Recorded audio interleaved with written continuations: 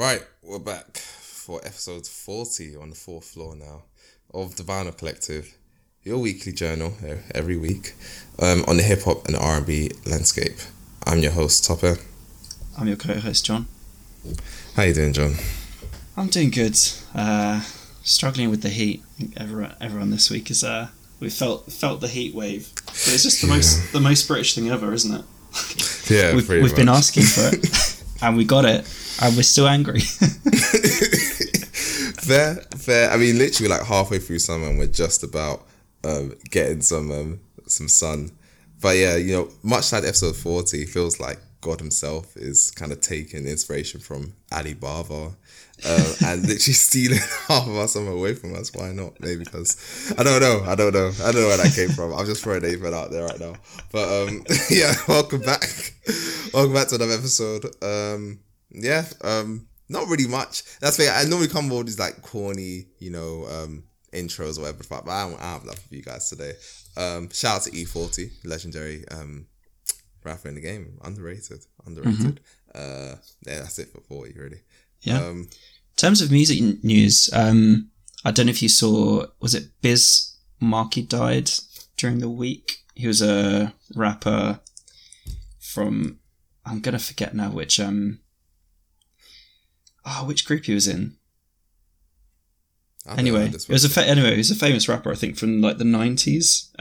Okay. Who died, I think it was on the 16th. I follow a couple of like those kind of like underground hip hop accounts, and a few of them posting about him. So yeah, that apparently was news this week. Actually, I've got to give Top some credit this week.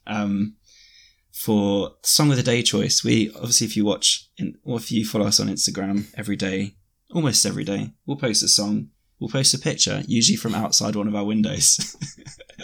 And yeah.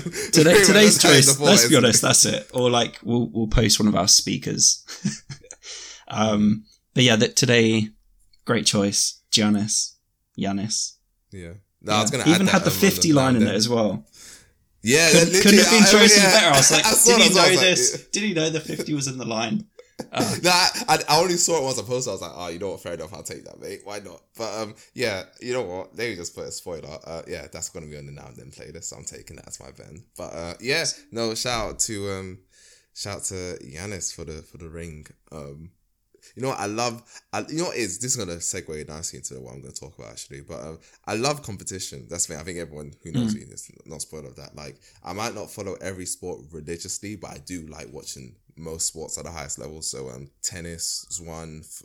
Soccer, whatever you want to call it. It's all right. That means, yeah, it's not the best one. I know people rave about it. It's not the best sport, guys. Basketball, of course. I think those are free. I don't really care. I know people say that if you like tactics, NFL's really good. I just can't be bothered to get into it, but I've heard it's really good. Like if you like strategy. I don't have 5 hours on a Sunday evening. Yeah, that's the problem. Like I just don't care enough. Like I'm just not one of those guys. Yeah, but yeah, in terms of that, so. Like, obviously, looking at the NBA, let's say NBA, for example, like, obviously, you have, like, the league, NBA, but then obviously, before that, you have, like, college basketball, which is like NCAA, and then obviously, you have high school basketball. And I was thinking about this in terms of albums, right? And albums, EPs, mixtapes. And I kind of see albums as, like, you're in the league, right? And, like, I say mixtapes are kind of like, your high school basketball, and obviously, EPs to me are, like, college basketball, right? Yeah. But what I've seen recently is that this seems to be a model. So the way I see EPs right now is that if you're an artist, you've dropped your first album or what's out the way, and you want to hold people off between albums, I don't mind an EP because that kind of already happens by default. Like for example, back when Drake would just drop a bunch of singles between albums and none of those singles would make the album. If that was all just the EP I can listen to, I don't really care. That's fair enough. But I feel like EPs are, and again, we speak about it all the time, but I think what I kind of don't really mention is that EPs are kind of been seen as like the pre-training to an album. What do you think about that? I agree. I think the analogy works a little bit. But then... you can't overstay your welcome at college, can you? You can't stay there for 7 years. Okay. Okay. Yeah, and and I think as well, we need to think of a way of describing the G League. And I think the G League is when you're an artist that releases an album that's just not for you. You're releasing a reggae album, for example. You're off to the G League. And it's very unlikely you're coming back. Yeah, no, that's fair. No, I say this to say because it does feel like artists are just, it doesn't, because I feel like obviously high school and college is where you make most of your mistakes, right? You play a lot of games, and you know, your kind of style isn't defined yet. But it feels like a lot of people are trying to come out with EPs or mixtapes refined, and it's like that's not the whole, that defeats the fucking purpose, right? You're meant to kind of like throw out all these styles, rap on or sing on all these different types of production, and you know, see what works, see what doesn't. But it feels like people are like really focused on making sure their EP is like this fantastic body of work, and it's like, it's a fucking EP, it doesn't need to be. So yeah, I think that's where I'm at the moment. I don't know. Yeah. It definitely feels like there's a big shift to that, especially with re-releases of EPs. That kind of pisses me off a little bit. We've talked about that before. It's like people are scared. People have already released studio albums are scared to make another, or like they kind of hyped it up in their heads way too much now, and the pressure's too much that they're like, oh, you know what, I'll just release an EP, or I'll just release like a B-sides to an album from 3 years ago. You're like, come on. Yeah, no, it's you can have an experimental album. Like you can have an album where it doesn't hit, and that's okay. Come back again in 2 years and try again. And the thing is, not even that. If you're gonna drop an EP, don't fucking have some sort of like rollout for a fucking EP. That's what I don't get. It's like when people do a whole campaign for an EP, or they won't drop their next album like 2 years later. So that was basically just an album in disguise then. Like you can't just be like, oh, I've been gone for 2 years, here's the EP, I'm gone for another 2 years. That's not how it fucking works. EP is just meant to be like, I'm trying out some ideas, not really gonna make an album, let me just throw them here, see you later. And it shouldn't be like half an hour long. Like come on, it's an EP, it's meant to be like quite short. But yeah, I don't know. I just been thinking about it. So I say this to say, right, let me not go into too much of a tangent. I say this to say that obviously Annie dropped her debut EP, Under 25, last week. And part of me feels like, obviously she was doing her whole testimony. I was reading her testimony that she put on Instagram, like thanking pretty much everyone under the sun. Fair enough. But I was like, but it's an EP. Like, it's an EP. Like, I don't get why there's so much like hype or pressure for an EP when it should just be something that just drops. And you go on to the next one, you go on to the, like, especially R&B singers back in the day. Like, if you think about Raven Lene, for example, she's dropped like a shit ton of EPs. Do you know what I mean? Like, before we even talk about an album, like people like there's a lot of people who drop, or even like some of the best artists of all time, right? They have tons of mixtapes that people don't give a fuck about, but by the time they got to the album, they were ready. I feel like that's kind of the whole point. Like, you mean like J. Cole, for example, or Kendrick, or like, it's just, that's the whole point. But it feels like no one wants to do that anymore. It's like, no, like, we're going to start with EP, and it's going to be like this perfect 20-minute body of work, and then we're going to get to the album. Like, why are we doing that? Why are we doing that? Oh, it's because, well, especially with Annie, like, that single just propelled her. And in everyone's expectations, she was already there. Like, you know, people doing like think pieces, like, oh, yeah, Annie's, you know, the next big thing. Annie's already there. Annie is the big thing. And you're like, relax. Like, this is literally her first single. Like, people release singles for like a good year or so before the EP comes out. And even at that point, they're not noticed. So I guess that's probably why there's so much pressure on her with this EP. Because you see she was nominated, obviously, with Amir Brave for Song of the Year. Was she really? Fucking hell. Okay, fair enough. I'm trying to remember what award it was. Damn. I'm going to have to look this up really quick. Also, I don't know if for me it's still lessons, but obviously no shade in it, but fucking hell, mate. that was a bit bad. What, I want to know who nominated her. I think Amir shared it on socials that they were nominated alongside. There was a 9-song. Okay. Let's see. Yeah, it was GRM Daily Rated Awards. Oh, okay, fair enough. There we go. Yeah. Bit different. Fair enough. In my head, it was like the Brits or something. You know, yeah, fair enough. Yeah, okay. If it was something like Brits, but you know, GRM, you have fun, then it Babby's first awards, in it, but whatever. I don't mind. I don't mind. But yeah, so I think I think that's why I kind of sympathize with Annie a little bit. Like, it does feel like people kind of came out the gate just putting on this like pedestal, like you are the next one, because she kind of like made a song that resonated with a lot of people, especially black women. Fair enough, right? But like that, like, but the thing is, but you can't be shocked when she comes out with something that you're not like bumping to forward to back, because she's still a new artist. Like, she said something like, she was like, she wrote the song on the way home from work or something. Like, she's still like very much still there in terms of her career. Obviously, the remix propelled her to probably a different level. She doesn't have to work anymore. I get that, but like, it's not like she's been signed and been writing a song and is going used to the studio for years and years. I don't think that's where she's at right now. So I think when people expect her to be like you can't be like putting Annie's release on the same level as Georgia's EP or Dave's album. Like, that's not where she is right now.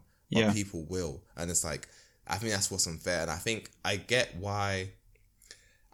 it, because there's no point signing an artist and you're not making money from that artist. So it's like, okay, we can put out a mixtape for free, but we could put out an EP. But if I was an artist, me personally, if I'm new, I'm saying I'm fresh out of the water, right? I'll give you the EP, but I'm dropping a shit ton of mixtapes. I'm dropping at least a few mixtapes before I get into the album, because I just need to get it out there. And if it's on SoundCloud, it's on SoundCloud. I don't even need to take your label money to do it. I'll just make it, you know. Do you know what I mean? I think that's what needs to be done, because I haven't got to my thoughts on the EP, but I just feel like that's something I was thinking about. It's like, I don't feel like people are getting enough practice time. So when people come out and they're shit, like overall, like it's been a few years, it's like, you can't be like, oh, they fell off, like they were never on. Like, they just were never on. They just didn't have a big sample size of songs. And I think we just need more of that. Like, we just need art. Like, I don't get why there's so many artists who have less than 10 songs. Like, why is that such a thing? It's really annoying. Yeah, it's definitely the culture, isn't it? The listening culture here at the moment. It's just, there's no trust the process, is there? There's like no leave it now. Yeah. No, what do you think of the EP? What do you think of the EP? Let's get into that. I haven't listened to it the whole way through yet. I've heard a couple of songs. I think I heard Same Old. Where was that? Yeah, that was the first. I think I heard the first couple of songs, Same Old and I Want. Yeah. But I haven't got into the rest of the tracks yet. That's kind of this weekend. But yeah, I enjoyed the first couple of songs. Yeah. How did you feel about it? You've listened to the whole thing. I mean, it's only like 20 minutes. And I mean, half of the songs were singles already. Pen Black Girl, Same Old and I Want, or all singles before that. I thought it was cool. I get why it was dropped in summer. Just feel like she's going for that aesthetic. I said this before, and maybe I'm not as harsh as I said the other day, but I thought the mixing wasn't too great. I still think it's not amazing. I do think like some of the beats are just way too loud for Annie's voice, because Annie doesn't really come with any sort of cadence. I feel like you need to kind of account for that with some of the beats that you're picking us on, and how high you're making her voice. So I think that was a bit of a problem, but I think it was okay. But this is what I expect. This is what I brought up. It's okay, but like half the songs we already heard, so it's like I'm really only getting four new songs, and one of them is like some sort of like skit from 2011. Yeah, minute skit. So you're really getting 3 new songs. So it's like, it's kind of like, okay, you're getting like 11 minutes of music. Yeah, do you know what I mean? Yeah. Like, it is just a bit like, all right then. Like, but yeah, it's just about, you just got to get the music out there, like you're saying. Yeah, just get out there, man. Like, literally get out there. Like, didn't Amir Radio Station was working on the EP when we interviewed her in January. It's fucking July, mate. Like it's just like it's not like again, as critical as I can be, and I'm gonna keep saying this. If you drop something shit, especially if you're new, it's not the end of the world. Like you, literally, if you look at the timeline of some of the best to ever do it, a lot of them have not started off great. Like, it doesn't matter. It actually doesn't matter. Like, I know people have certain contracts where they can't release certain music without permission. I get it. But if you can, just get it out there. Try things. Keep trying. And that's how you get there. As we are well aware, and we've documented, people in the UK who listen to music have a very short memory. Yeah. A very short memory. Exactly. So if you drop 2 bad EPs in a row, and then you drop a single and everyone loves it, they're back onto you. Like, they've forgotten. They're like, forgive and forget. Cool. All right. I don't care that you did that to me. Now we've got a song we like. Yeah, no, that's fair. It's toxic, but it's how it works. So yeah, just keep releasing. Fair. I mean, plebs are plebs, isn't it? But yeah, that's what I have to say on that one. Any other music business? Ooh, talking of mixing, let's talk about Sid's new song, Fast Car. Okay. I thought this was a slow one. I didn't like this. Fair. Yeah. I mean, let's be honest, like Sid she doesn't have a powerful voice at the best of times, right? But if you've got a beat like this with instruments that are going to be so like at the forefront, it just doesn't work. It doesn't work with her voice at all, unless you're going to like not auto-tune it, but you know what I mean? Like, unless there are going to be some kind of like effects to like bring her on top of the beat, it doesn't work. Yeah. I didn't enjoy the song. I mean, this is the whole shit I said about ego death, and everyone tried to act like I was talking like fucking blasphemy. Like, it's the same shit. It's the same shit. That's like, just a nostalgia one for me, so that's why I'm struggling to get over that. But like, I've been saying this. That's the thing. I say this as someone who liked Sid's debut album. Finn was nice. I think it was cool. So that's the thing, but this has always been the problem. Like, you can't just have someone who's literally probably the most chilled back lesbian I've ever heard in my life. Like, she is so fucking chilled, and you give her this like big production. That's not how it works. No. It's never worked that way. Do you know what I mean? It's just never worked that way. So also she's gearing up for a new project. It seems the music video was cool. I didn't mind it. Yeah, I mean. But again, I've never, like, I think my expectations for Sid are always capped. So it's like, if you drop something that's below average, I'm not like, oh, how could this be? Like, so yeah. Enough. Like, I expect some bullshit to come here and again, really. Yeah. I don't know. I'm not expecting great things from the album, if I'm honest. Yeah. Because I don't know where else she goes. Like, what else has she? Yeah. It sounds harsh, but we've seen it. We've seen everything you've got. Yeah. Like, Ego Death was nice, and objectively, when I look at it, I'm like, I know why it was nice. And it wasn't necessarily because of Sid. Like, it was the production, it was Steve Lacy, it was all the rest of them. Yeah. So yeah, man, I don't know. Finn was nice, but another album, she's got to do something special. If it's just the same again, But the thing is, people eat it up, man. They do. I say they know they will. Same way they fucking eat up Sir all the fucking time. I've never understood that one as well, by the way. Like, he is all right. Like, he is all right. That is it. He is all right. Like, literally, if there was a fucking barometer for 5 out of 10, it's Sir. Like, he's all right. But people go on like he is like the fucking truth of TD. You would think he's the one swinging his dick around TD instead of Kendrick. He's the one telling him, yeah, you need to be on my album, mate. It's like, what? Like, relax. Like, he's all right. He's all right. He's literally the definition of all right. But people do the same thing with Sid. Like, I don't know, because the vibe maybe, or like, maybe that one song that's just super relatable was like, oh my gosh, yeah, I love her. Like, I don't really get it in it, but whatever. I don't get it. Yeah. Talking of Sir, his brother released the deluxe version to his album. How exciting. D-Smoke. His brother? Oh yeah. Fucking hell. Yeah. We always forget that they're brothers. Yeah. Yeah. What was the album called? Black Habits. That's it. So released the deluxe version. I know. No, which includes 4 extra songs. Exciting. Tune in now. What else has been released this week? Mahalia had that one single, Whenever You're Ready. I wasn't a big fan of it, actually. As someone who was a big fan of Mahalia, I wasn't crazy about this one. It's cool, but it's not one of the strongest songs she's ever released. So I won't say that. It's just It's very like early 2000s R&B vibe. Yeah. She even said like the song was inspired by Montel Jordan and his track Get It On Tonight. Banger, by the way. Ooh, that could be my then song. Fair enough. Just thinking about That's a good song. Yeah, I don't know. It was okay. It was fine. It wasn't anything special, if I'm honest. Yeah, no, 100%. I think the song I put on the Spotlight series last week was the one with Rico Nasty. That's a banger. Yeah, was it Rico Nasty? Yeah, it was. It is. Yeah. That's a banger. That's a good song. So, wonder what direction this album's going, to be honest. But it's been a while. I mean, it's been a couple years now. Like, was it 2019? Yeah, I mean September. So obviously it's just done a couple years, but yeah, we're waiting, man. I'm gonna see, because also that track, that feature list last time was Not Stars. It was. It was. It was. Yeah, Come it was on. Was it Burna Boy and Terrence Martin? Terrence Martin. Sorry. Yeah. Ella May, Lucky Day. I think she even had Who else she have? I think she had other production credits as well. But yeah, she had a couple of big features there. Do you know what I mean? So I expect it to be more of the same. I'm thinking, really. There's going to be some big names. Yeah, so I want to see what's going on there. So yeah, come soon, man. Yeah, come soon. Agreed. Yeah. But yeah, let's move on to the Spotlight series. So obviously every week, we're taking it in turns now. Last week was me. This week, Tops has chosen an artist.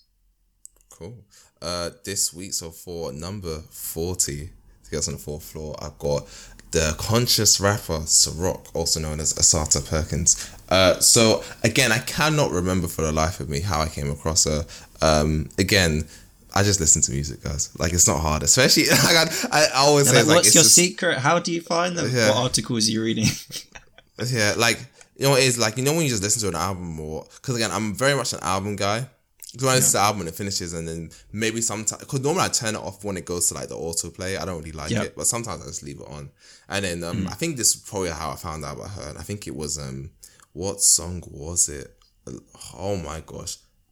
Well, I don't know why the song's blanking me, but it's on my Forever. list. Forever, that's it. I don't know why it blanks, but yeah, I think it was that song. I was like, oh, this is nice.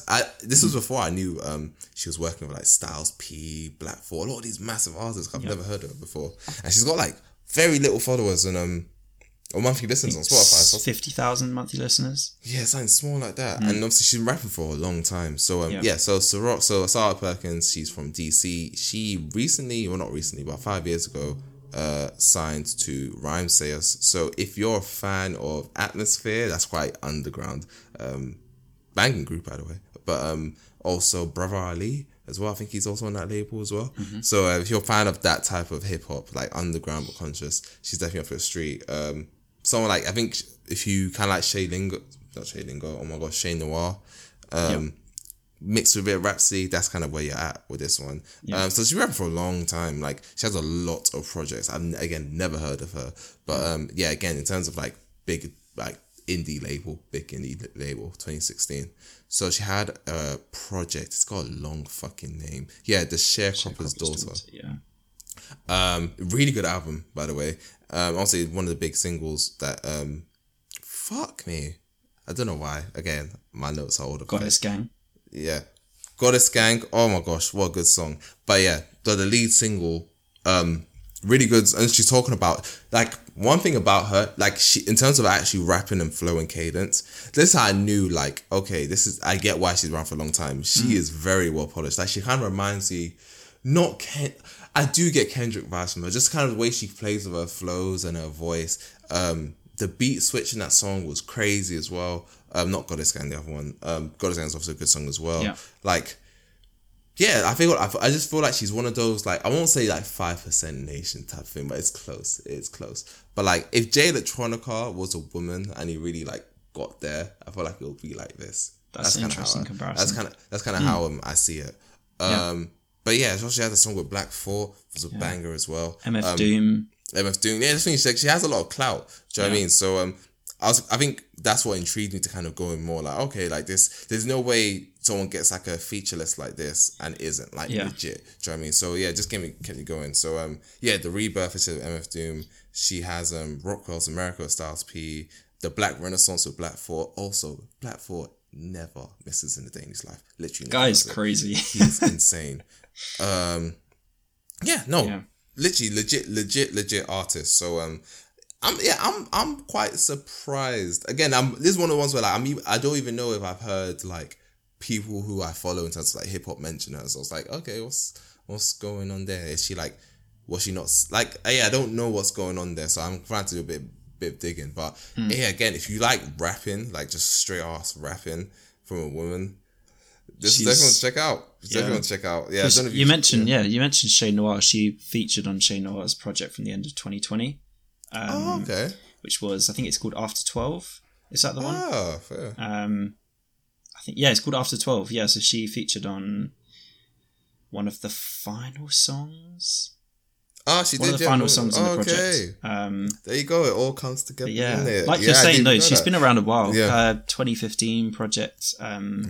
Extraterrestrial had DJ Drama on it. We mentioned him obviously a lot last week. So yeah, no, she's definitely in and around. Like she's a bit like we're saying with I feel like this is a bit of a trend. Like the last 3-4 weeks, we've had artists that are like polished, and they've had like big features, but they've just kind of slipped under the radar, and we're not quite sure why. I think the same with like Kenny and with Bobby Sessions. Yeah.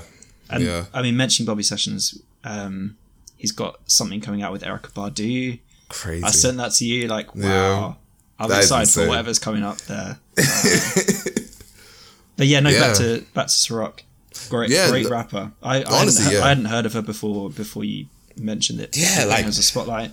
And I think it's just really perplexing me. Like she's not young as well. Like she's damn near 40 as well. So it's like, okay, what's go? Like why have like there's certain artists even I've never listened to them. Like Open Mike Eagle, for example, or even Brother Ali. Like I don't know if I really delve into their like discography, but I know of them. Like, oh yeah, of course, yeah. Like people mention them all the time.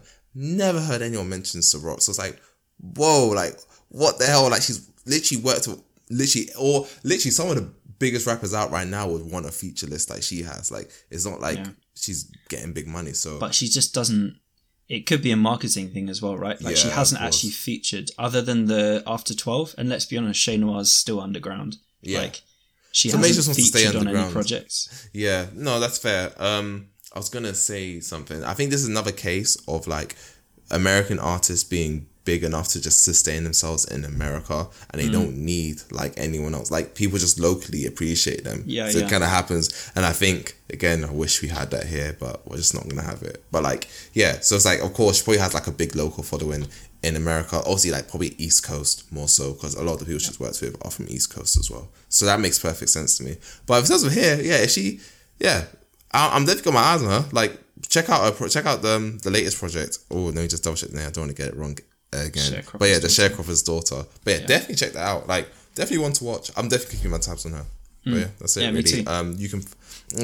You can check out the 2 songs. I think it was Forever and Goddess Gang. It'll be on our Spotlight Series playlist. You can follow that on Spotify.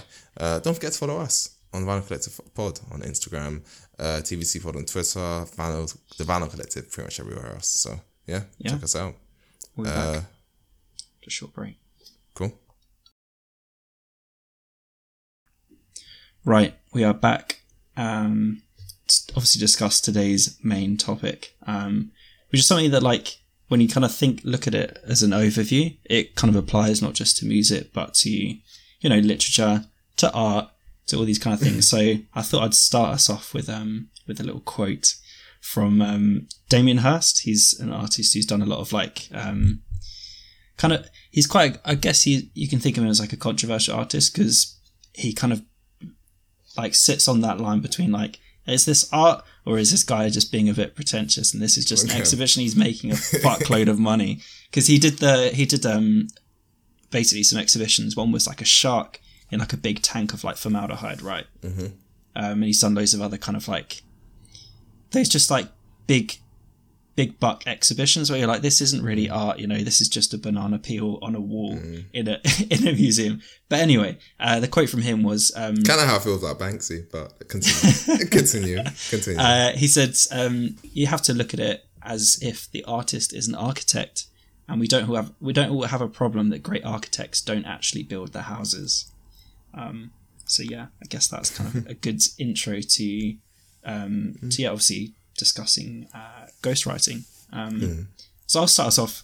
My opinion on it is kind of changed. I'm trying to keep more of an open mind, because I feel like we kind of meme about it, I'm the purist. The 90s was the best era ever. I get what you're saying, but before you do that, can I give an overview, like a clear definition? I think people hear ghostwriting quite a lot, but I think just to kind of set the premise for the rest of the conversation, is like a clear definition of what ghostwriting is. For me, ghostwriting is like where you have writers behind the scenes that are producing the lyrics or part of the lyrics of songs for an artist who is essentially taking most of the credit or taking the entire credit. So they're kind of like the unsung heroes behind lyrics. Would you kind of agree with that definition? So basically uncredited writers. But what do you think of people who are credited? Like, let's say there's a rapper, but they also have a credited writer. Would you also say that's a ghostwriter, or you personally? I wouldn't necessarily call it a ghostwriter if it's kind of credited, but the way we consume music now is just online. So unless we go onto Wikipedia or unless we get the CD, we have no idea who's written this, right? Like, we had no idea there were 6 writers on each song of the Her album. Like, unless you like go into the deep dive. So in the pure sense, no, I wouldn't think of them as ghostwriters if they're credited.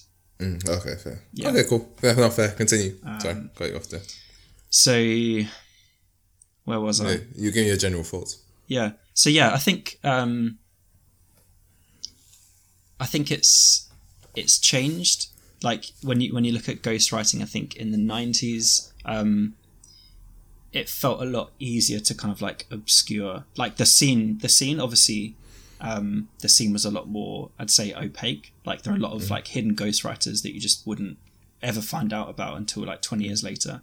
Whereas nowadays, I think you have to put a lot more effort into hiding the fact that you are not that you're not writing your own lyrics. Like, we'll get onto the whole Drake thing later, but I feel like that was a very conscious effort to kind of keep the writers in the background and kind of take the credit for yourself. So I think I see the like nefarious side of it when you're trying to, I guess when you've got a platform and you're like, I'm one of the biggest rappers, or I'm trying to be the greatest, and you're not actually writing your own stuff, or you're not being forthcoming about it. I have an issue with that.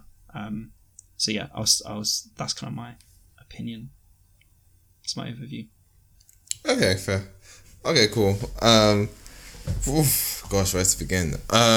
So I think with ghostwriting, because again, I feel like my whole opinion would just be the entire episode in it. I think that's why you guys are here. But I think generally, so if we kind of talk about ghostwriting, again, one thing that you kind of I guess, ironically did, you were just talking about hip-hop and R&B, but obviously ghostwriting is something that's prevalent across all genres. So it's not just hip-hop and R&B, rock, pop, like it's everywhere, right?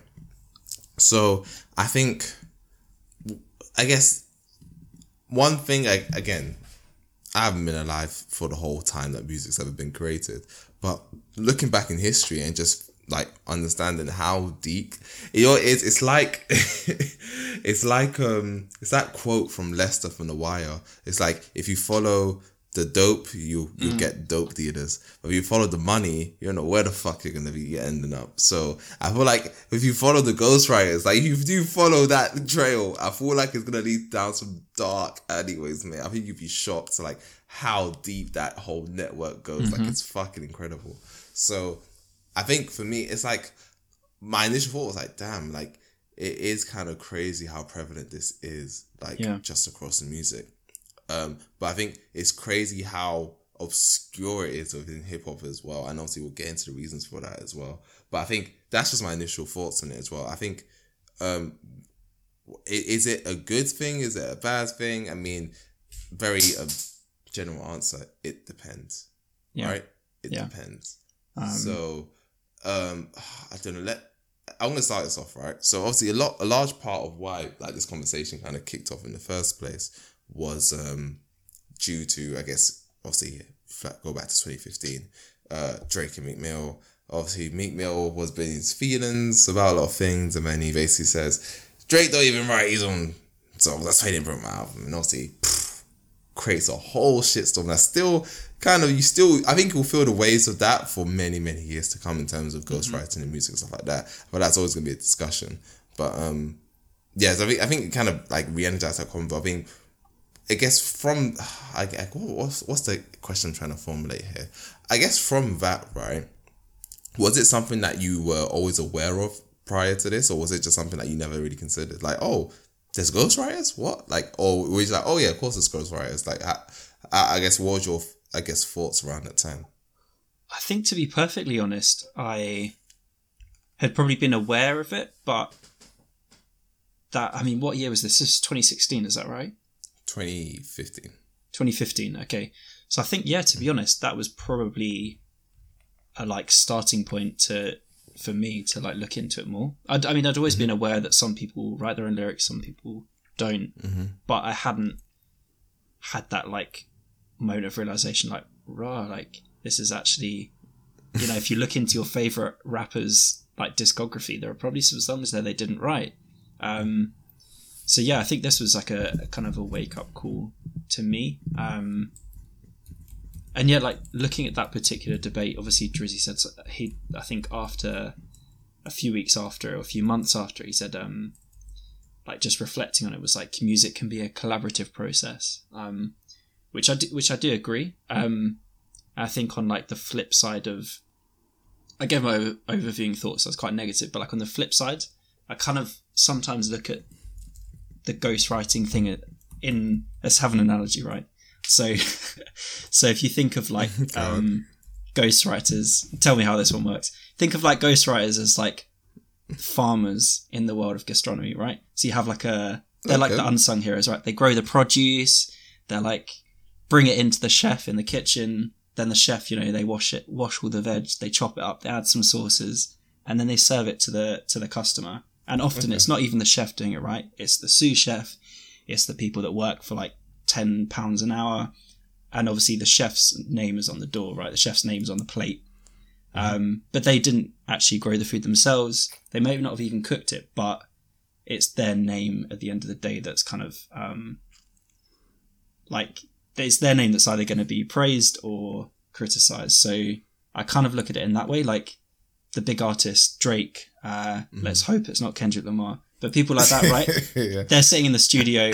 The farmer brings in, the some lyrics, and they kind of sit down, discuss it, and then Drake works with people, and they kind of like chop it up, serve it up, kind of decide how to like package it, and then give it to the customer. And in that way, I can understand that maybe the kind of artist doesn't need to be involved in every single bit of the process.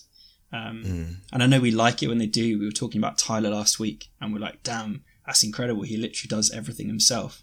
But not all artists were created equal. So it's true. I mean, that's good. I kind of see the ghostwriters more as the sacred order of the stonecutters from The Simpsons. Okay, all right. So I don't know if you remember. I know anyone watched Simpsons like that, but like that secret society that Homer was the leader of. And the funny thing about that, also, it was kind of like a play on Freemasons, was that secretly that the members of the Stonecutter Society were actually members of like the local town. So you had like fucking Mr. Burns was there, and so was Carl, and like fucking Dr. Hibbert and shit like that. Like I think that's where I see ghostwriters. I think the thing about ghostwriters, like they're there and they're dictating like so much of what's going on, but you don't even know how close it is to you, who they are. Like, it's you just really don't know. And I think that's exactly where I see it. That's how I see it. Two contrasting analogies there. Yeah, but fair. When you talk about ghostwriting, like again, in terms of like, I think you kind of touched on something that's quite interesting. Like, you're saying that in terms of your knowledge about the chef and like, okay, there's skill. I think you're basically trying to imply like there's skill in like how something's packaged and presented, but there's also like that doesn't. So like, even though there's skill in like preparing the food, there's also skill in presentation and packaging and all that. Is that what you're trying to say? Yeah, definitely. And it's kind of what you do with, it's kind of what you do with the ingredients that you've got, right? Because I mean, like most chefs in the world do not grow the produce in the garden. They get it like shipped into them, and then they're like, what am I going to do with this now? So that was an interesting way of looking at it, I guess. Fair. Okay, cool. So I'm just gonna like throw a couple questions at you. So why do you think, especially in hip hop, why do you think it matters more in genres such as hip hop, maybe rock to some degree? Like, I feel like, if people found out that Kurt Cobain didn't write some of that shit in that Nirvana album, I think people wouldn't be too happy about that. So it's not just hip hop, but I feel like most in hip hop. Like, why do you feel like it matters way more compared to like I don't know, someone writing a song for Dua Lipa? Like, why is that? Okay. Why does that matter? Yeah, I think this is probably like the crux of it, right? Right. Yeah. Why ghostwriting is synonymous with hip hop and rap and like why it gets so agitated. I think for me, it's a lot of rap and a lot of hip hop, especially when we think of like classic albums or like the best artists for like the magnum opus. It often doesn't just revolve around love, which is something that in other genres like indie, pop, and like R&B, obviously, a lot of the songs that they write, this is no shade at all, a lot of the songs they write can be, they're like universal experiences, right? Very often the universal experiences, like LMA or whichever R&B artist, they're not necessarily going to be telling you about a breakup in a way that you hadn't thought about it before. They're not going to be saying, this happened to me and no one else in the world can relate to this. Like, we can all be like, yeah, cool. That's the way I like it. And I think hip hop and rap is often more about, I don't know, that there's like a credibility thing to it, I think, in that like a lot of them are like, a lot of raps are like first person narratives or are describing like specific instances from your own life. And I think if you're seen to be giving these narratives and then people find out that you didn't actually write it, then your whole discography kind of comes into question, I think. That's the way I look at it. You're giving me a bit of an odd look, so go for it. No, but okay, you know what it is? I kind of get what you're saying, but I think what the thing about the love song, right? Okay, for example, if I found out like Leanne LaHavis didn't write Courage, I'll be a bit shocked because like, what the fuck? Like, I feel like there is, I get what you mean. Like, okay, because there are so many songs about love. I do get that. But there's also so many songs about being in the streets. Like, there's only so many ways you can talk about that as well. But I think there is, I mean, being a skilled writer is not dependent on the topic you're talking about. It's about how well you can put words together. So I think I kind of, this is why I'm kind of conflicted. Like, okay, I think it doesn't matter as much in singing genres, but not for the reasons that you said. I think it's not because of that, because some people have some really profound ways of or experiences in terms of love or death and stuff like that. You think of David Bowie, or you think of Sophie and stuff like that. Like, obviously, rest in peace to Sophie. But like, there's a lot of ways you can go about the same thing. Do you know what I mean? There's more than one way to skin a cat. That's what I'm trying to say. But I think the problem is, and this is what I mean, I saw this in a Dead in Hip Hop video, so I want to know your thoughts on this, because I don't even know if I agree with this as well. But it's a I guess a theory, right? Yeah. With singing, the whole part of singing is their voice, right? So it's like, okay, I listen to a song because their voice is so good, and the lyrics don't really matter because the skill is mainly in the voice. And with rapping, the skill is mainly in the lyrics. What are your thoughts on that? Yeah, I think I know my statement's a bit of a sweeping statement. I know there are obviously a lot of artists that kind of come at it with unique ways of talking about love. But I think,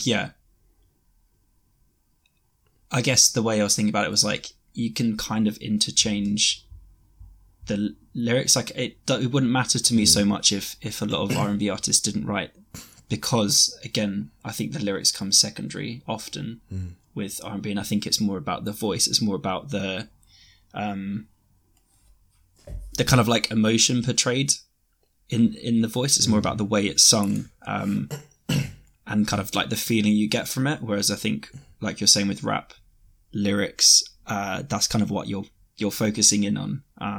So I think I agree with them. Yeah. Yeah, I don't think it's a bad model. I think the only thing I'll say is this, right? It kind of implies that there's no skill to rapping, even if you had the words. And I don't believe that's true. Like, I don't believe anyone can pick up... Yeah, that's the thing. I don't believe anyone can just pick up a fucking page and rap the way, I don't know, Kendrick did on Mama. Like, I just don't believe that. I'm sorry. I just don't believe the local guy could do that. Even if you had, like... I mean... There's so many times, like, even if you're reading the lyrics or something, that's why fucking karaoke exists, right? You could be singing a song or rapping a song and you still can't do it. You still can't do it because there's breath control, there's, just experience and like tongue twisters and things like that. You can't just do that just because you know the words to something. I think that's my problem. Again, you said with the chef analogy, I think the same issues you have with singing is the same issues you have with rapping. Like, there's skill in rapping. So why is it not the same thing across all genres? Because there's skill in singing. Of course there's skill in singing. There's skill in all sorts of vocal performances. But why is it only rap? It's like, oh, I can't do that. It's like, it's not like and again, this will go to another topic, Tom, but it's not just like anyone can rap. Not anyone can rap. You need some sort of it's like what girls say. It's like something about him, isn't it? Like you need that something about you. You can't just be anyone. Like it's just not gonna work. Yeah, that's what I feel. I agree. And I guess something we've kind of touched on like earlier on was this idea of like credibility. And I guess credibility in storytelling. And do you think this can be a reason why kind of rappers are looked down on when you kind of realise that they're not writing their own stuff or they didn't experience what they're talking about directly? Oh, 100%. 100%. Let's see that. This is why I agree. Yeah. Okay, here's why I personally think, because again, I think because ghostwriting is one of those topics that I've been spoken about for so long. So instead of being an NPC and just sprouting out what every other fucking answers on the internet, I'm going to try and give my own answers. See, listen up, content creators. You don't just have to repost shit you see all the time. So here's what I think, right? Here's why it kind of bothers me, right? Because people say, and it's not because hip-hop is a naturally competitive genre. Hip-hop didn't start out being competitive. It just started out being some experimental disco and just ended up being a fucking genre. Yeah. That's really what happened, isn't it?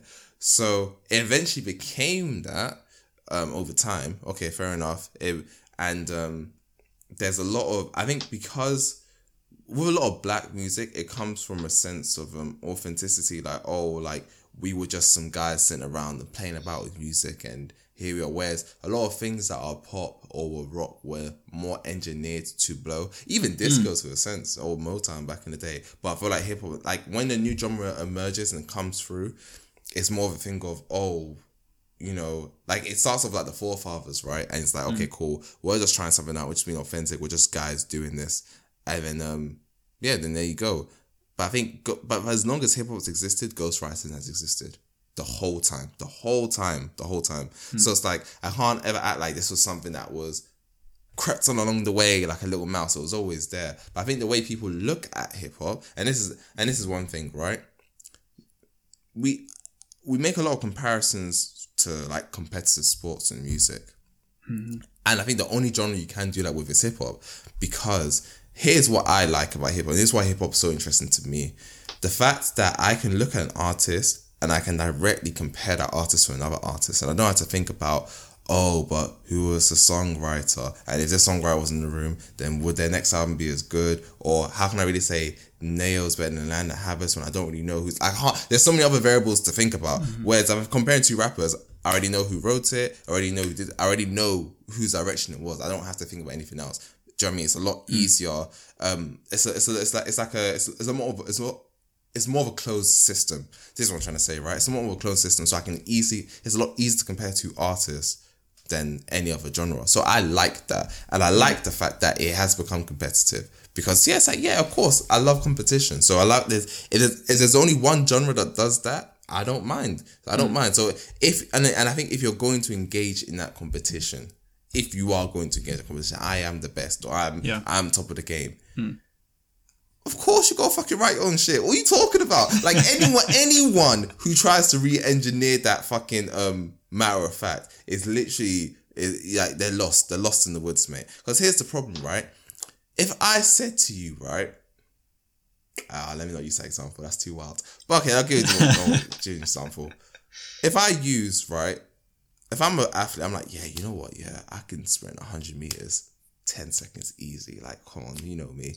And then you find out I've been taking steroids. It's not really me, is it? Like, that doesn't really count. Like, that would never count. It would never fucking count. Same way, if I'm just like, you know what? Like, I'm a banging mechanic, man. Like, I'll bring your car to me. I'll sort you out. And really and truly, it's like my fucking cousin doing all the Spanish work and I bring the car to you. It's like, that's not authentic. Do you know what I mean? There's something about that. And I think people like, that's the thing. I think because, again, like you said, people talk a lot about their life, career, but I think people talk about a lot of other things that you really can't lie about. Like, I think that's the other thing with hip hop. Like, it is one of those genres for the longest time where people were talking about engaging in criminal activity more so than ever genre. So I think there's a thing, like, if someone told me Nines had a ghostwriter, I don't think I'll listen to Nines again. I'm not gonna lie. This is what I was gonna move on to next and ask. It's kind of, I personally feel like there are a couple of reasons why, but looking back at the Drake and Meek Mill example, Meek Mill calls Drake out for ghostwriting a song that was going to be on Meek Mill's album, right? And then it's like, I mean, it was on the album, but yeah, sorry, and was like, that's why Drake didn't tweet the album out, because we found him out. Do you what do you see as the reason that Drake's basically got a bit of a pass on the ghostwriting thing from Drake fans, from like the hardcore Drake fans? Because you know what, I feel like going too far down a rabbit hole will literally split their neurons in half, and it's like finding out Santa Claus isn't real for some of these guys, or finding out that actually choosing a political party doesn't lead to free healthcare every fucking time. Who would have known? Who would have known? So yeah, I think that's what it is. I think there's certain people. I think once you've made a connection with an artist or the music from an artist, if someone pulls back the curtain and says, actually, that was even them. It's like part of you knows. It's like, oh, it's like being with this girl, right, for years and years, right? You already established that connection, and someone says, actually, you know what? She didn't even want to be with you. She just thought, oh, why not? Like, do you know what I mean? He was a good guy. Like, you don't really want to believe that. You don't want to believe that's the case. Or, oh, you know what? She's, you're not even a type like that. You're like, oh, well, we're here now, innit? Like, I think there's a sense of that when it comes to Drake. And Drake he's the biggest artist in the world, has been for a long time. He's given people so many hits that they've loved, way before the Rico stuff, way before any of that. That was, if anything, that was his prime. I mean, that's a problem as well. Like, literally prime Drake, literally dropping all these fucking bangers left, right, and center, and someone tells you that's not him. That's too much for some people to handle. I think that's what it is. And again, it's quite, it's more of a microcosm of the real world, isn't it? Like cancel culture and all those other buzzwords there, dangerous words you won't touch. But like, because you like Drake, instead of you saying, oh, actually, this is a bit weird and I won't look at the songs the same way, you say, but what does actually matter? Like, obviously, if the song's good, then nothing else matters, doesn't it? It's like, but this guy literally said, don't let me catch a body like that. How many times? Like, of course, it matters. Yes. It definitely matters. Yeah. It definitely matters. Yeah. Do you know what I mean? So, no, I fully agree with that. I think it seems like once an artist has reached a certain status, and the fan group is so invested, that it doesn't really matter what they do. And I think then also on the other side of that, which comes back to the credibility thing, is if, I know you mentioned a couple Drake things just then, don't let me catch, but like if Drake was a Rick Ross type rapper, and that's obviously a good example for us, like if Drake was kind of playing the gangster card and was saying that he was doing all these types of illegal activities, do you think that's the reason why he hasn't kind of been judged so harshly on it? Because a lot of his lyrics are, romantic based or lifestyle based. I don't even think it's just that. I think for artists that are praised for their lyricism, they're under way more scrutiny than those who aren't. So for example, I think people were less bothered by Kanye having a ghostwriter than Kendrick Lamar, because Kanye's strong suit isn't his lyricism. I think that's what it is. Do you know what I mean? So I think if that's literally your strong point, and that's not even you, then it's like, fuck, what else do I have? And I think that's the problem. Like, Drake's strong point isn't his lyricism. I don't think. I think Drake's strong point is more just making hits. I know it sounds very fucking it sounds like a cop out, but it's just more like he chooses right production, very nostalgic production. He'll say a couple things that are relatable. He'll talk about his life that people are kind of invested in, and that works for him. It's not like he's spitting bars. If you're spitting bars, right, like fucking 2000s Cameron, and someone says that's not you, that is a bit mad, isn't it? That is a bit mad. And I think that's the difference, not more the topic. Yeah, I was gonna say, this is why it comes back to my little chef analogy. Like take nothing away from Drake. Like, we talk about this all the time. Drake is like the ultimate A&R. Like, he finds these people. He like facilitates a lot of great music, and he puts out a lot of great music. So he's like the master chef. But it's just, he's not, if you follow the waiter back into the kitchen, he's not there he's probably in the office. Like, he's not necessarily there with the knife chopping up all the food. But this is the problem, right? Because this one thing we'll never know, and this is why it's so hard to really kind of resolve whatever feeling you would have about someone who gets ghostwriters. It's the fact that you don't know to what extent these ghostwriters are writing. Yeah, Like, is it just a hook? Is it a whole verse? Is it a whole song? Like, you don't know. That's the thing. It's literally fucking ghosts. Like, so I think that's the problem. Like, if it's someone like, oh, you know, Drake gets ghostwriter hooks now and again. Yeah. Fair enough. Like, do you know what I mean? I can handle that. If someone's saying Drake is getting people to write half his album, I'm like, fuck it, mate. Like, that's a bit egregious. I think that's the problem. I don't know what extent it is. And I think having that would definitely change my feelings on the artist or how I look at them, for sure. Yeah, I agree. And I guess we'll never know, really. That's the thing, you'll never know. I think with Take Care, I fully agree. I fully believe that Take Care, more than half of it was from The Weeknd. And he fully wrote, like, produced, along with his kind of posse of people, at least half of it. And that's Drake's, one of his best projects. Yeah, fair. I think one way you can kind of spot this out, again, you always got to have models when it comes to music. The way you can spot it out is if an artist drops a piece of work or body of new work that is so different to everything they've done, so different, right? And there's some sort of like consistent theme or some sort of cause that you can kind of tie in. It is probably because of that. Do you know what I mean? Like, Drake has never made an album that sounds like Take Care. He sounds very much like The Weeknd, doesn't he? Ever since him and The Weeknd aren't been friends, he's never dropped an album like that ever again. And before that, he never dropped an album like that. So I wonder what was in the room when he was dropping Take Care. Like, I think you got to kind of have that when you look at, could there have been ghostwriting? Similar, like when Drake and Lil Wayne started teaming up, Lil Wayne started to rap like Drake. Wonder why that is. Like, it is. So, I know again, there's a lot of I think it's been quite open, like, yeah, Drake has written for Lil Wayne, which is quite weird. So this leads to what I'm trying to say, right? So there's two parts of it, but I think the first one I'm going to say is, like, do you think there's, like, do you feel like, because someone gets ghostwritten, it's like, you're just not that good then? Because here's my problem, right? Because if you're getting ghostwriters, but you also ghostwrite for other people, then is it because you're not good, or you can't think that far? Like, what way does John take it? So the question is, does it matter as long as you're writing for someone? No, but okay, so like, for example, Drake has ghostwriters, right? So does that mean that Drake just isn't good enough in terms of writing lyrics? But then it's also quite weird because he ghostwrites other people. Or he's written, like, it's not like he doesn't write some of his own stuff. So it's like, okay, so for you, so when you hear someone's got a ghostwriter, what I'm trying to say is, does that mean to you, that person's just not as good as I thought they were? Is that how it resolves in your head? It takes something away, because I think with any artist, when you like break it down and you like think about the metrics of like what makes a good artist, songwriting's like pretty much up there. Like, like the lyrics are, as we've said, like the lyrics are one of the most important things in any genre of music, and especially in hip hop and R&B. So I think, it definitely makes me think about them in a different way.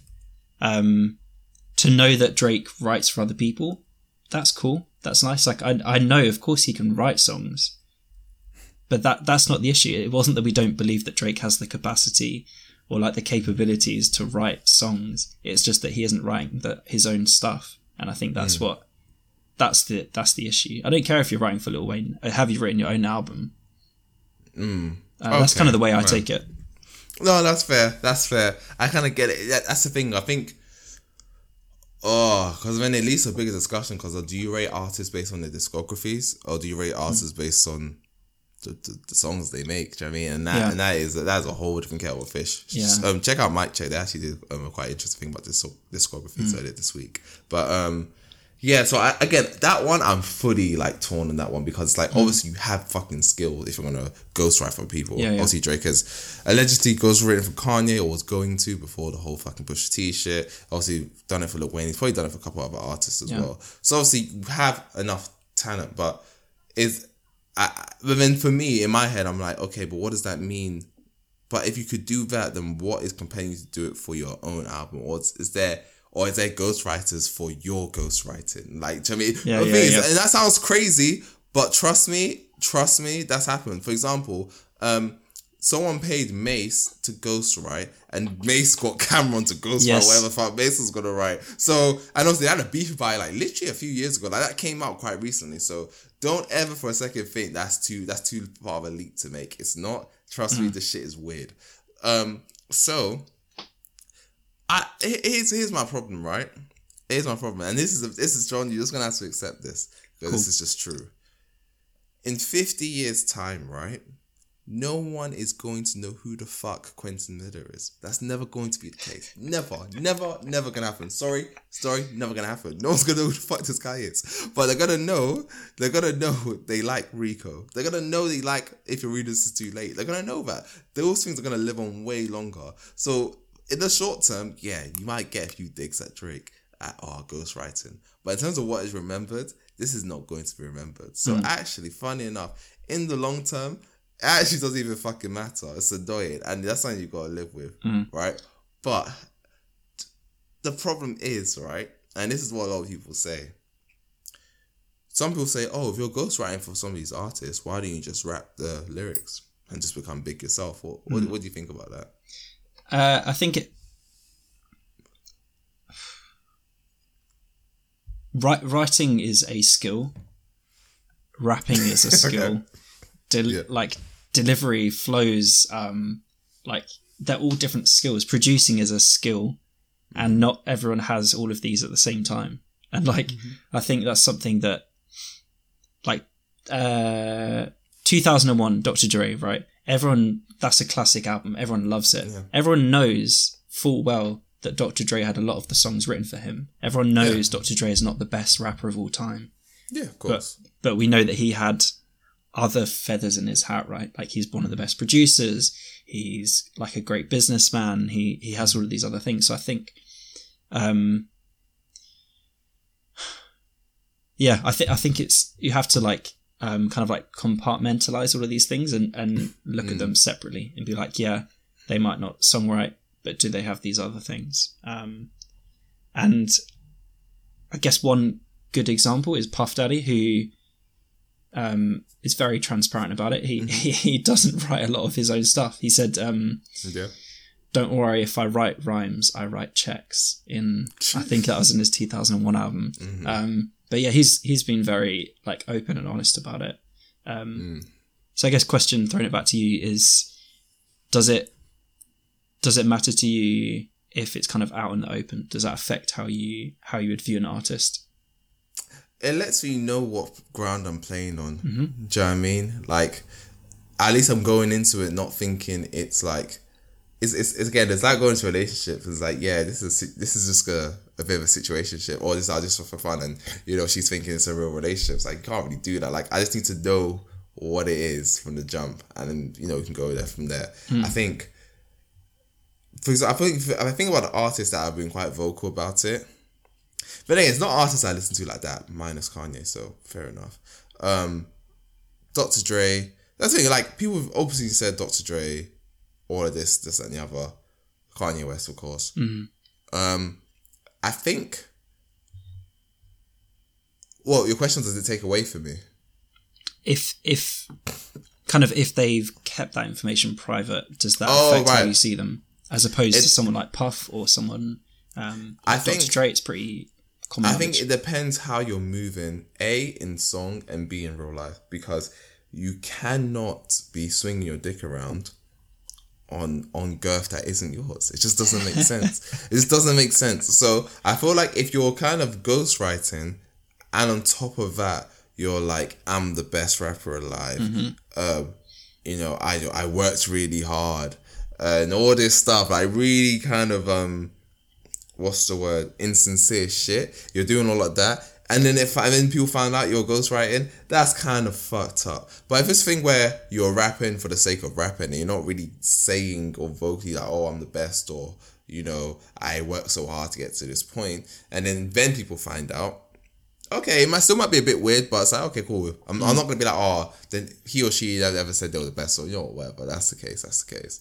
I think I think that's how I feel about it. I feel like it depends on what type of rapper you're really portraying yourself to be. Like I said before, if Nines ever did have a ghostwriter, my mind would be blown. I'd be like, I can't listen to it anymore. Because some of the stuff you literally said, if the stars can speak, they'll vouch for me that I barks my heat. So if that was not him, then who the fuck is it? Like, do you know what I mean? Like, stuff like that is like, I can't anymore. It's just not going to work. So, I think it really depends on the content of the artist, for sure. Yeah. For sure. And I guess another thing I think about is like, if you've got those other feathers in your hat, if you're a good producer, channel yourself into, like, Puff Daddy's obviously done that, and Dr. Dre's done that. Like, after those kind of initial 2 or 3 albums, they went elsewhere and pursued the talents that they had, business acumen, producing. And I mean, obviously I know Dr. Dre released Compton in 2015, but like, other than that, he's kind of gone into what he's good at. It's a tricky one. I agree with you though. It lets me know where I stand with an artist, so that I'm not kind of like, there's no false pretense. There's not. Yeah. Exactly. It's a good relationship analogy, but It's very true. Okay, so here's one thing that is, I can kind of see, like, that's it. I don't think it's all bad, right? I don't think it's all bad. But when you talk about, and let me just touch on one more, because obviously, I think Cardi B has been very vocal that she's had some ghostwriters. I think the guy, Partisan Fontaine, obviously he's done for Kanye as well. He did Violent Crimes, which is, one of his best songs on Ye, so fair enough. Cardi basically said she doesn't care because she'll still get paid. And obviously and basically said, like, you know, all of these rappers in the game have writers, and even the ones who say they don't, they're lying. So, but then obviously now we look at Cardi B's career, even in the short span of like 3 years since Invasion of Privacy, people still tout her as one of the best female rappers out, maybe one of the best rappers out right now. So even though she's been vocal about it, do you think because she's been vocal about it, it allows people to rank her quite highly or rank her at all? Do you feel like the honesty actually helps them in terms of rankings and stuff like that? I think so. I think it's one of those, it's like if you know there's like going to be some bad press, and you beat the person to the jump, right? And you tell them first, it takes the sting out of it when it actually hits the news, because you've been there first and you've told the narrative how you want to. Like Cardi B kind of was very vocal, and she's like, I don't care, I'm getting money anyway. Whether that's necessarily how she feels about it or not, who knows? But that's the narrative she's put out there, and therefore, because she's come out confident and she's come out in that way, we're like, yeah, cool. Yeah, she owns it. She doesn't write her own stuff, but she's still the best. I'm like, wait, hold on a second. So yeah, I think it depends. If Drake had come out right from the beginning and been like, I mean, it doesn't really matter with him because he hasn't really taken too many hits from it. But if he had, probably would have like deflected off him even easier. I think what's crazy about it is that if it's quite vocal about having ghostwriters, then it's also it's a lot easier to kind of judge lyricism from the artist. So for example, you might be like, oh, I didn't really like this Drake lyric here, but okay, he didn't write this, maybe he needs someone else. Like, you can kind of like justify things more so, rather than like, if Drake's getting ragged on for a song that he didn't write, it's like, this kind of sucks, isn't it? Like, but then it's your fault for keeping that private, where someone could have kind of given you a pass, being like, oh, maybe they didn't even write that part, to be fair. Like, you can't even do that when it's all like under wraps. But again, I think in the sense of just pure competitiveness, I don't think, me personally, I would put anyone that has been like extensively ghostwritten for in any sort of list. I just wouldn't, because not to say they don't make good albums. Maybe I'll put their albums in any list for sure, because the album's still the album, which I can touch on a little bit. But in terms of lists, like, I'm not gonna say Foxy Brown's one. I know people love doing this on Twitter for some sort of performative bullshit. People love saying Foxy Brown's one of the best female rappers ever of all time, and they'll always say this every time the discussion of female rappers come up, even though they don't fucking listen to her. But I'm not gonna put her on my list because Foxy Brown don't write that shit. No Name does. Rhapsody does. I assume Lil Sims does. But like, do you know what I mean? Like, I'm gonna put these people on my list way over her because they write the shit and the music's good. Do you know what I mean? Like, if you're writing your own shit and it's shit, like, okay, you're not gonna be on the list as well. Let's not be ridiculous. But like, I'm not gonna I think, but I might be like, oh yeah, Foxy Brown's album, that's a really good album, because an album is, I've always seen an album as like an amalgamation of a lot of people coming together. Yeah. I've never looked at an album and thought one person. Anyone who thinks that, literally, like, I don't know what world you're living on, right? I literally do not know what world you're living on right now. Like, there has to be, on any given album, there's definitely like 15 people plus involved, minimum. But that's like, if we're talking, let's say 1 or 2 producers, an artist, a mixing engineer, a sound engineer, probably a couple of co-writers in there. Co-writers, A&Rs. We're talking about everyone involved in the album. Orchestral arrangements, all of that, if you're doing that as well. Again, that can go up and up and up. You literally have, I think Janelle Monáe has like fucking 60 people credited on the Arc Android. Yeah. Like, it's, do you know what I mean? Obviously, it's still her, but it's like, there's a lot of things, even if you are the one just writing it. So I've never looked at albums as if, oh, he did all of this, so he's the greatest. Like, it depends what I like about that album. And if a lot of the direction comes from the artist, then I'll give him points for that. But I'm not going to look at the album and be like, oh, the album's shit because you didn't write it. Do you feel that way? Do you feel like you'll be able to look at an album? Actually, I've got a little bit of a tidbit for you. I want to see how you feel about this. Come on. So, you like Nas, innit? Like, Nas is... You rate Nas quite highly. Here we go. You rate Nas quite highly. So, obviously, one of... I guess, in the Nas sphere, like, one of his most touted albums is his Untitled album, I knew this was coming. Go for it. There we go. Pretty good album for most people. I think people say, like, you know what, before it's Pimp a Butterfly, it was this one. Like, people really like this one. But obviously, there's some word that Stickman and Jay Electronica helped write a lot of the songs. So I think when you have that knowledge, do you feel like you look at, because we've talked about the artists, but do you look at the albums differently? You're like, oh, actually, shit, I can't look at this album the same way because this guy didn't write it. Yes and no. I feel like I've read a lot about this, so I'm ready. I'm ready. All right, cool. And Jay Electronica has kind of publicly said, like, that's not really the case. Like, most artists, of course, have people in the room who, you know, like, kind of co-writers, but it wasn't as if they were behind the scenes, like, the little hamsters in the wheel, like, working overtime for Nas. So, yeah, they saw it as... I think Jay Electronica was like, no, Nas writes his stuff, but we were kind of involved in the process as well. So I don't think that takes away from it at all. Certainly not for me. If it came out as like an expose of like, he did not actually write on this, and the people themselves who are touted as saying that they were writers said, yeah, I wrote this, that affects it for me. Okay, fair. I think an example would be Ghostface Killer, Supreme Clientele. There's been kind of word, a kind of Wu-Tang Clan as a whole, right? A lot of lyrics apparently, even parts rapped by Ghostface and Method Man themselves were not written by them. They're written by Jizz and RZA, right? So, and then that obviously Supreme Clientele as well. There's word, especially from Method Man, that that whole Wu-Tang collective share bars like a fucking swap meet, bro. Yeah. Like, it's fucking ridiculous. Apparently a lot of that was written by someone else, and like Tony Yayo from G Unit and Method Man both being like, there were like a number of songs that were not written by him. And that's obviously a lot of people is like, people rate that. Yeah, that's a big album. Yeah. That's a big album. That's a classic for most people. Yeah. So yeah, that it definitely affects how I see artists when it's like retrospective. Yeah. And it's been like, it's been like I was saying right at the beginning, right? Like, I feel nowadays we will find out, like, people found out about Drake. But like, it's only retrospective that we find out what was going on in the early 90s, the late 90s. Yeah. Because it was so much more opaque. We didn't really have the internet trolls working 24/7 to find out everything. So yeah, who knows? I mean, maybe a lot of our favourite rappers really did have people working behind the scenes.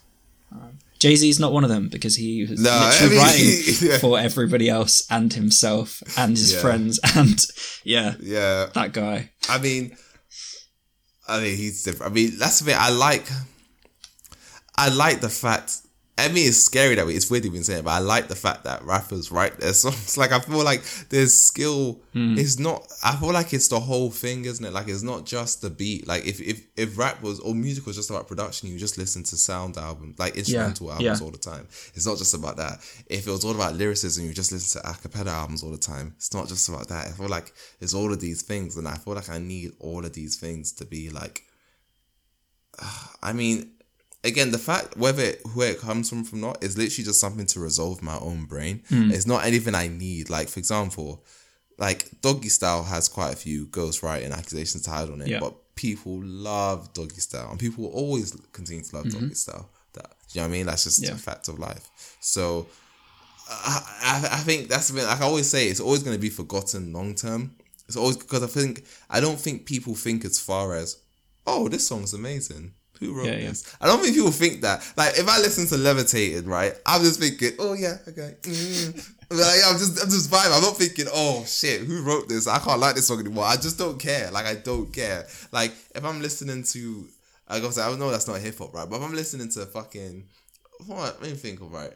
I don't know if you're artist actually like. If I'm listening to Pride as the Devil, right, and Lil Baby's going off and J. Cole's going off, not one point am I thinking, oh, but did they write this though? Like, it's just, I don't think people think that far, and I think that's why people continue to get away with this. Like, it's just always gonna happen.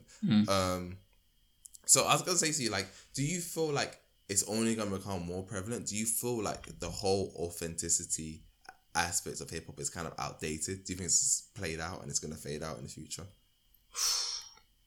That is a tough question. It is, but here we are. That's what we do. Yes. I think if I had to crystallize it, yes, I think it will become more prevalent. I would hope that if it becomes more prevalent, it's more open. That, you know what, I don't have the pen game, and that's cool because I have the aesthetic and the producing chops and this and that, and that's what I'm gonna build my career on. But I don't think that'll happen. I think it will just get more prevalent, and we just will. Yeah, I don't think people are going to be any more kind of transparent about it. I think it will just happen more, and it will come out more possibly, but not at the kind of, but not a conscious decision on the artist's behalf, because no one really wants to do that. Cardi's quite a unique person in that sense. Because not many artists are in the position where if they say that, they can kind of, get away with it. What are you thinking? Do you think it's going to become more prevalent? Oh, 100%. Like, I think it's really bad. Like, the fact that there's, reportedly some ghostwriters sitting down getting 5 figures a month. Fuck, that just shows me, that's the thing. The fact that could be the average, wage for ghostwriter just shows how bad this is. And I think the reason why it become more prevalent, right, especially right now, is that what music sells the most? It's hip hop. Yeah. I mean, you can't save it. It's over. I think it's over, man. I think it's gonna get real bad real quickly. Speaking of bad, think of that girl. What's her name? Bad Baby. Fucking hell. How well was she doing? And all the songs are written for her. Of course, she's not writing this stuff. She's 14 years old, or at the time. So it's okay, fair enough. But the fact that I'm not saying that songs that are ghostwritten can't do well, but the fact that there's when a genre is the most popular, everyone who's trying to engineer a hit will move to that genre. Yep. All right, yeah. So hip hop, that's the real cool thing right now. We need a hip hop verse, and then we need Dua Lipa on the hook. I don't know. I'm just keeping memeing Dua Lipa, but that's how it happens, isn't it? Fucking Dua Lipa's working with all these fucking rappers. She's on the new Pop Smoke album. I know. Come on, I hate that song so much. I'm not touching a posthumous album at 10 foot pole. I'm sorry, I'm not doing it. But anyways, yeah. So that's how some of these guys are. They'll literally just be okay, yeah. For example, there was so I was watching the final ceremony of a game I watched, right? And in the fact, it's meant to be a big event. It only happens once a year. Big, massive event, big budget. And because, again, their core demographic is probably teenagers and stuff like that. So they literally thought in their head, right, instead of just kind of doing what we've always done, which is kind of make our own, we have a soundtrack that's for the year. They'll have that one song that kind of defines the year. So instead of that, for their opening ceremony, they thought, let's just do something cool. So no joke, John, they brought out DJ Khaled, right? I swear to fucking God, I swear to God. They brought out DJ Khaled, right? I'll try and see if I can put it in the link in the description, right? It's what's it called? It's the League of Legends World Finals. It's actually last year's one. And they'll have like all these people just doing some weird hip hop verses and switching to K-pop. So they usually just throw in like a bag of like all the things the kids will like, right? And it's like, that's where it's heading, right? So it's like, it's not just about, how skilled someone is. It's just that, where's everyone's ear at right now? Mm-hmm. Okay, let's engineer ourselves to be like that. That's as far as it goes. And I think because of that, like, it's like, why am I playing again? Okay, it's like playing football with one leg when it's like playing football with two legs when secretly everyone brings a third leg to the pitch. It's like, why are you playing that game if everyone secretly plays this way? It's like, I think when you see like proper writers like a Rapsy or Kendrick, it's like, you're actually not playing the game correctly in a sense, because everyone is doing this. If anything, you're making it a lot harder for yourself to get albums out there more often, because you're the only one who's really caring about this whole writing thing. Like, no one cares about it. I'm not saying they should get ghostwriters. I'm not saying that, because obviously mad respect. But I'm just saying, if you're looking at it from a general perspective, that's what it is. Like, I think at this point, it's literally just for the purists to be like, wow, damn, this person really did write this. Yeah. That is incredible. This person's amazing. But outside of that, I want to say it matters, but I just don't think it does. It's the same with the doping analogy you made. Like, cycling, right? Don't know if people listen to this are really into their cycling, but like Lance Armstrong was one guy that got caught. Almost every single person that was cycling at that time was doping. Every single person, and they did it because the guys at the top were winning, and they were like, "Shit, we need to start as well." So then everyone does it, but obviously there are always going to be a few guys, a few purists who are hanging around. They're like, "No, I'm not touching that." 100%. Yeah, no, even to extend further, that there might not be illegal drugs, but there's certain drugs that all athletes do, because it's like, shit, like if everyone's doing this, then if I just go from like my fucking natural grass eating self, I'm not gonna win, am I? Like, I need some of this other shit these guys are taking. But then again, like if we go back to fucking Sha'Carri Richardson, right? And Josh, I knew this was coming up today. I was surprised you didn't say it in the intro. Oh, whatever, mate. What's it called? So it's obviously she kind of got caught, like well, she didn't get caught while she had a negative test. And obviously, again, like we talk about Drake, some people were like, but why is weed even banned anyways? That's literally hip hop right now. Like, people just like, but what's really wrong with it anyways? It's like, but like, it's not just the fact that she's a professional athlete, and there's a lot of other. It's not just the performance. Like, there's a lot of other factors that go into being an extreme athlete, that you don't want all these outside things. That's the thing. You want to test people accurately, for good or for worse. So even if she's cutting her nose to spite her face, you don't want that in your tournament. You want everyone to come in and it's fair. That's how I felt about hip hop for a long time. But again, if everyone's doping, then you're just gonna get left behind real quick. Yeah. Like, do you know what I mean? Like, how far away are we? If you get, let's say you get a decent rapper, and he gets like a 3 or 4 ghostwriters, he probably could do a good Kid Mad City. He probably could do it. He could do it, and no one's gonna look at it and be like, "Oh, it's not good though." So it's like, and how far away are we from that? I don't think we're that far. If I'm being honest, I don't think we're that far. Yeah, that's the scary part, man. Yeah, I think one other thing we haven't really. I know we're talking about ghostwriters, but we like, I guess in what we're saying now, is they're going to become more prevalent, and literally everyone's going to have a ghostwriter. It's kind of interesting to look back and see that for a long time, being a ghostwriter is kind of exploitative, right, as well. Not just that they're not getting the fame, because some of them probably don't mind, but they literally weren't getting the checks cut, and they're getting like, kind of treated really badly. So I think one example I'll start us off with was so Big Fat Joe. Sorry, so he had a lot. I mean, that says it all. But he had Big Pun ghostwriting for him. I believe that. Yeah. And he was getting like big bonuses for after kind of the albums dropped and stuff, and wasn't really cutting the checks for Big Pun. Whereas obviously nowadays you have like a lot of ghostwriters have a set price, don't they? Like we were hearing, was it DaBaby, when he's featuring on a song, he charges, what is it, 500 grand?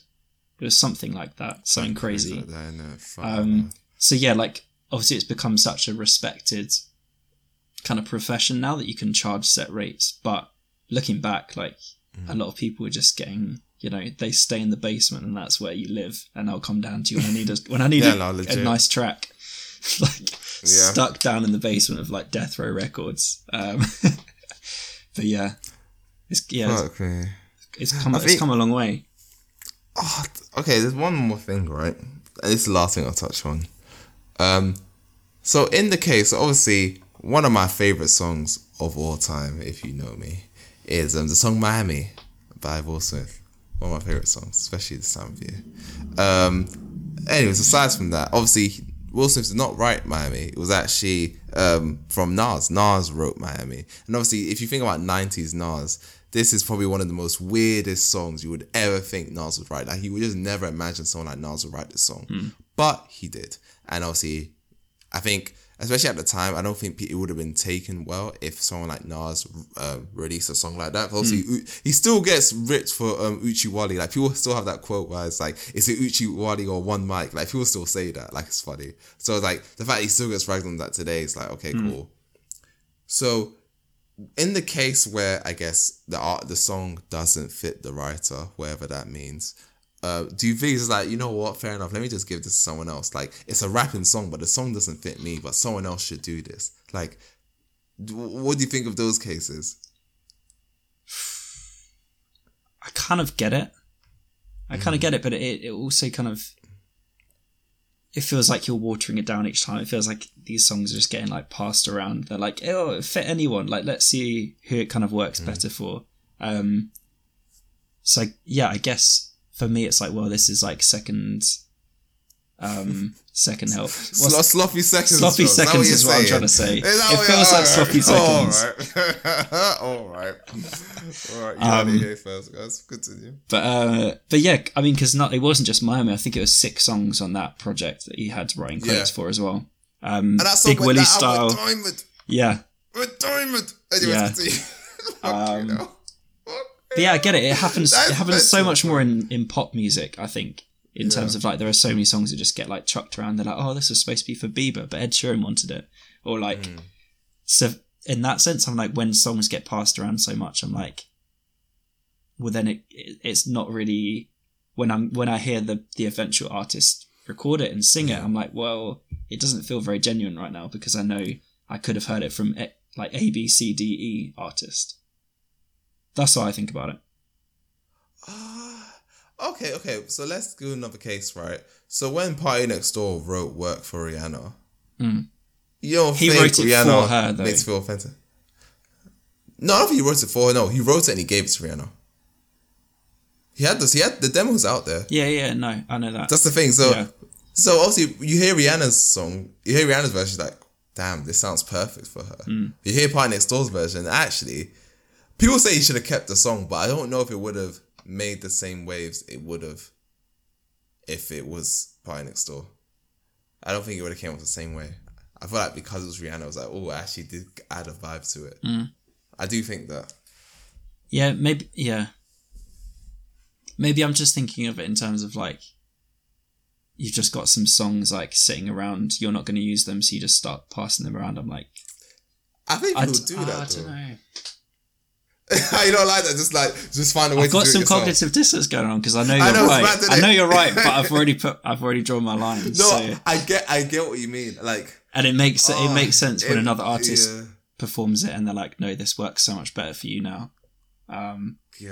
Yeah, I get it. I do get it. That's why I'm literally where you are right now, where it's like, I get it, but it's like, fuck me. Like, you're always gonna wonder, but what if the original artist did it? And I think for me, there's like, I get people say, oh, but it sounded better on this person, but the fact that it came from this person, why the fuck would it not sound better from the person who wrote it? He knows exactly how he wants it to sound. How's it not going to sound better with that guy? That's how I think about it, right? Like, how can someone who didn't write the song know exactly what inflections to put here or there? Or, do you know what I mean? Like, I feel like that all adds to the feeling of a song. So for me, it's like, how does that even make sense? But especially with artists who are actually artists, not ghostwriters. I'm talking about people who are actually artists, right? I'm like, what the hell? Like, that doesn't, to me, that doesn't really make any sense to me. Like, if Nas did Miami, for me personally, don't get me wrong, I think there's a, especially like late 90s Will Smith, there's definitely an attraction there because obviously he was like, everyone loved Will Smith, I get that. But there's no way if Nas makes that song, I don't think it's a banger. I literally don't think it. I'm not even the biggest Nas fan, but like, the song itself is a banger. Yes. Like, I don't think it was like Will Smith took it to some next level. Like, I like the song. So I think with stuff like that, I do feel like you should just try it. I think when that happens, I think people are scared of the fan reaction. And fuck the fans, man. Honestly. Like for example, Jay-Z dropped Big Pimpin'. But he dropped Reasonable Doubt, and a few years later he dropped Big Pimpin'. Who gives a fuck? Like, no one gives a fuck. Like, the song's a banger. Like, do you know what I mean? You just gotta find a way. Like, if you're gonna pivot. Like, just don't be worried about what people are gonna say. Like, if it's in your spirit, it's in your spirit. That's the way I see it. That's very, philosophical, but that's how I see it, man. Yeah. That's how I see it. It would have been wild to hear Nas do Miami. I know, but I think it would be a banger. I do think it would be a banger. I do. I just don't see any other way. Like, it would have gone diamond. There's no way Nas drops a diamond album, sorry. But it would have done well. It would have done well. No way. So I just, man. And I think the amount of money that album's making, that song's still making to this day, it's fucking insane, man. Gosh, that is his whole salary, man, at this point. So it's like, do you know what I mean? Like, there's certain songs I'm like, you should have just kept that, bro. Like, yeah. Like, I don't think the mark of a good song is, if X artist had it, it would have sold 5 million more. Like, why does that even matter? Like, if you like the song, mate, then just fucking release the song. Like, that's the way I see it. But if you really do write something and it's not for you, then just done it, spin it. Yeah. But then it's about money, isn't it? People like money. It's always about money. It's always about. A lot of these things always go back to money. Yeah. So. But no, I agree with you saying that.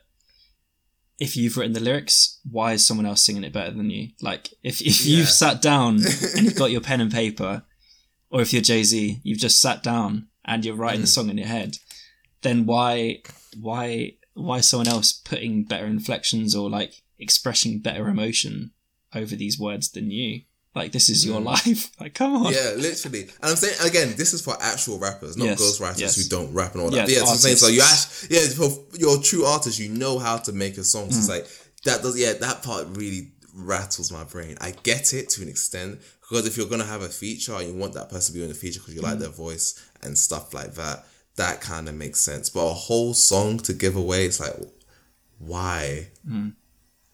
But yeah, even if you featured Will Smith or you gave the song to Will Smith and you had a verse, the song's still a banger to me.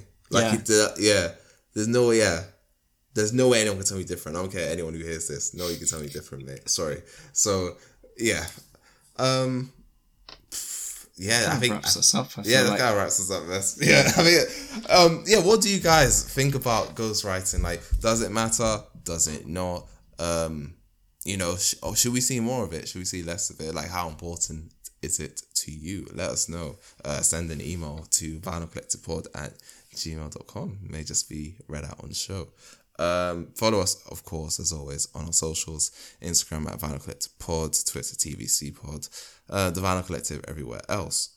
Thanks for listening. As always, we close out the episode with our coveted Now and Then playlist, our 40th time doing this, which is insane to think about, but I feel like we say that every week now, so we just gotta buckle up and be grown men and accept that we're here now and we're not getting off the train anytime soon. So again, like I said, my Ven song will be Yanis by Freddie Gibbs and Madlib featuring Anderson .Paak. Fucking banger, obviously for obvious reason. Shout out to the Bucks, shout out to Yanis especially, like, unreal performance. My Now song. Eesh. This is always hard because I'm not gonna lie. Like, sometimes music drops, I'm just like, I just don't like it. I just don't like it. Like, I don't have to like everything that drops. Eesh. You know what? I'll go. There was one artist that I've been seeing popping around. What's her name? Maria the Scientist. There was one song she had that was really good. I think it might have been Beetlejuice. Okay. I'm gonna say it's Beetlejuice. So yeah, I'll add that. I've heard her name around a little bit. Yeah, but that was haven't late got to it yet. 2019. But yeah. Cool. Cool. Right, my 2 songs. My Now song was released, I think it was November or December 2020. I'm going to call it an R&B album, even though it was not in the English language, it was in Spanish. Oh, fuck's sake. Here we go. Go on. Go on. Go on. Have your moment.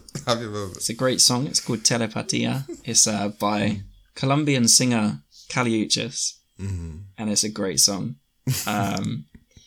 That's on there. Great album. Check it out. Even if you don't speak Spanish, it's still a vibe. This guy's still selling this album to me. Like, the thing is, I like Hadiuchis, right? I just, like, what the fuck am I going to do with that? She's going to be like, or I'm going to be like, yeah, that's a vibe. Like, I can't. Like, I need to know what you're saying. Like, I'm sorry. I'm not going to just sit there and do a read long on Genius. So, yeah. It's not that long, though. You can still listen to it. Anyway, and my then song is Nas, You're the Man. Oh, good song. That was a good song. I love that beat.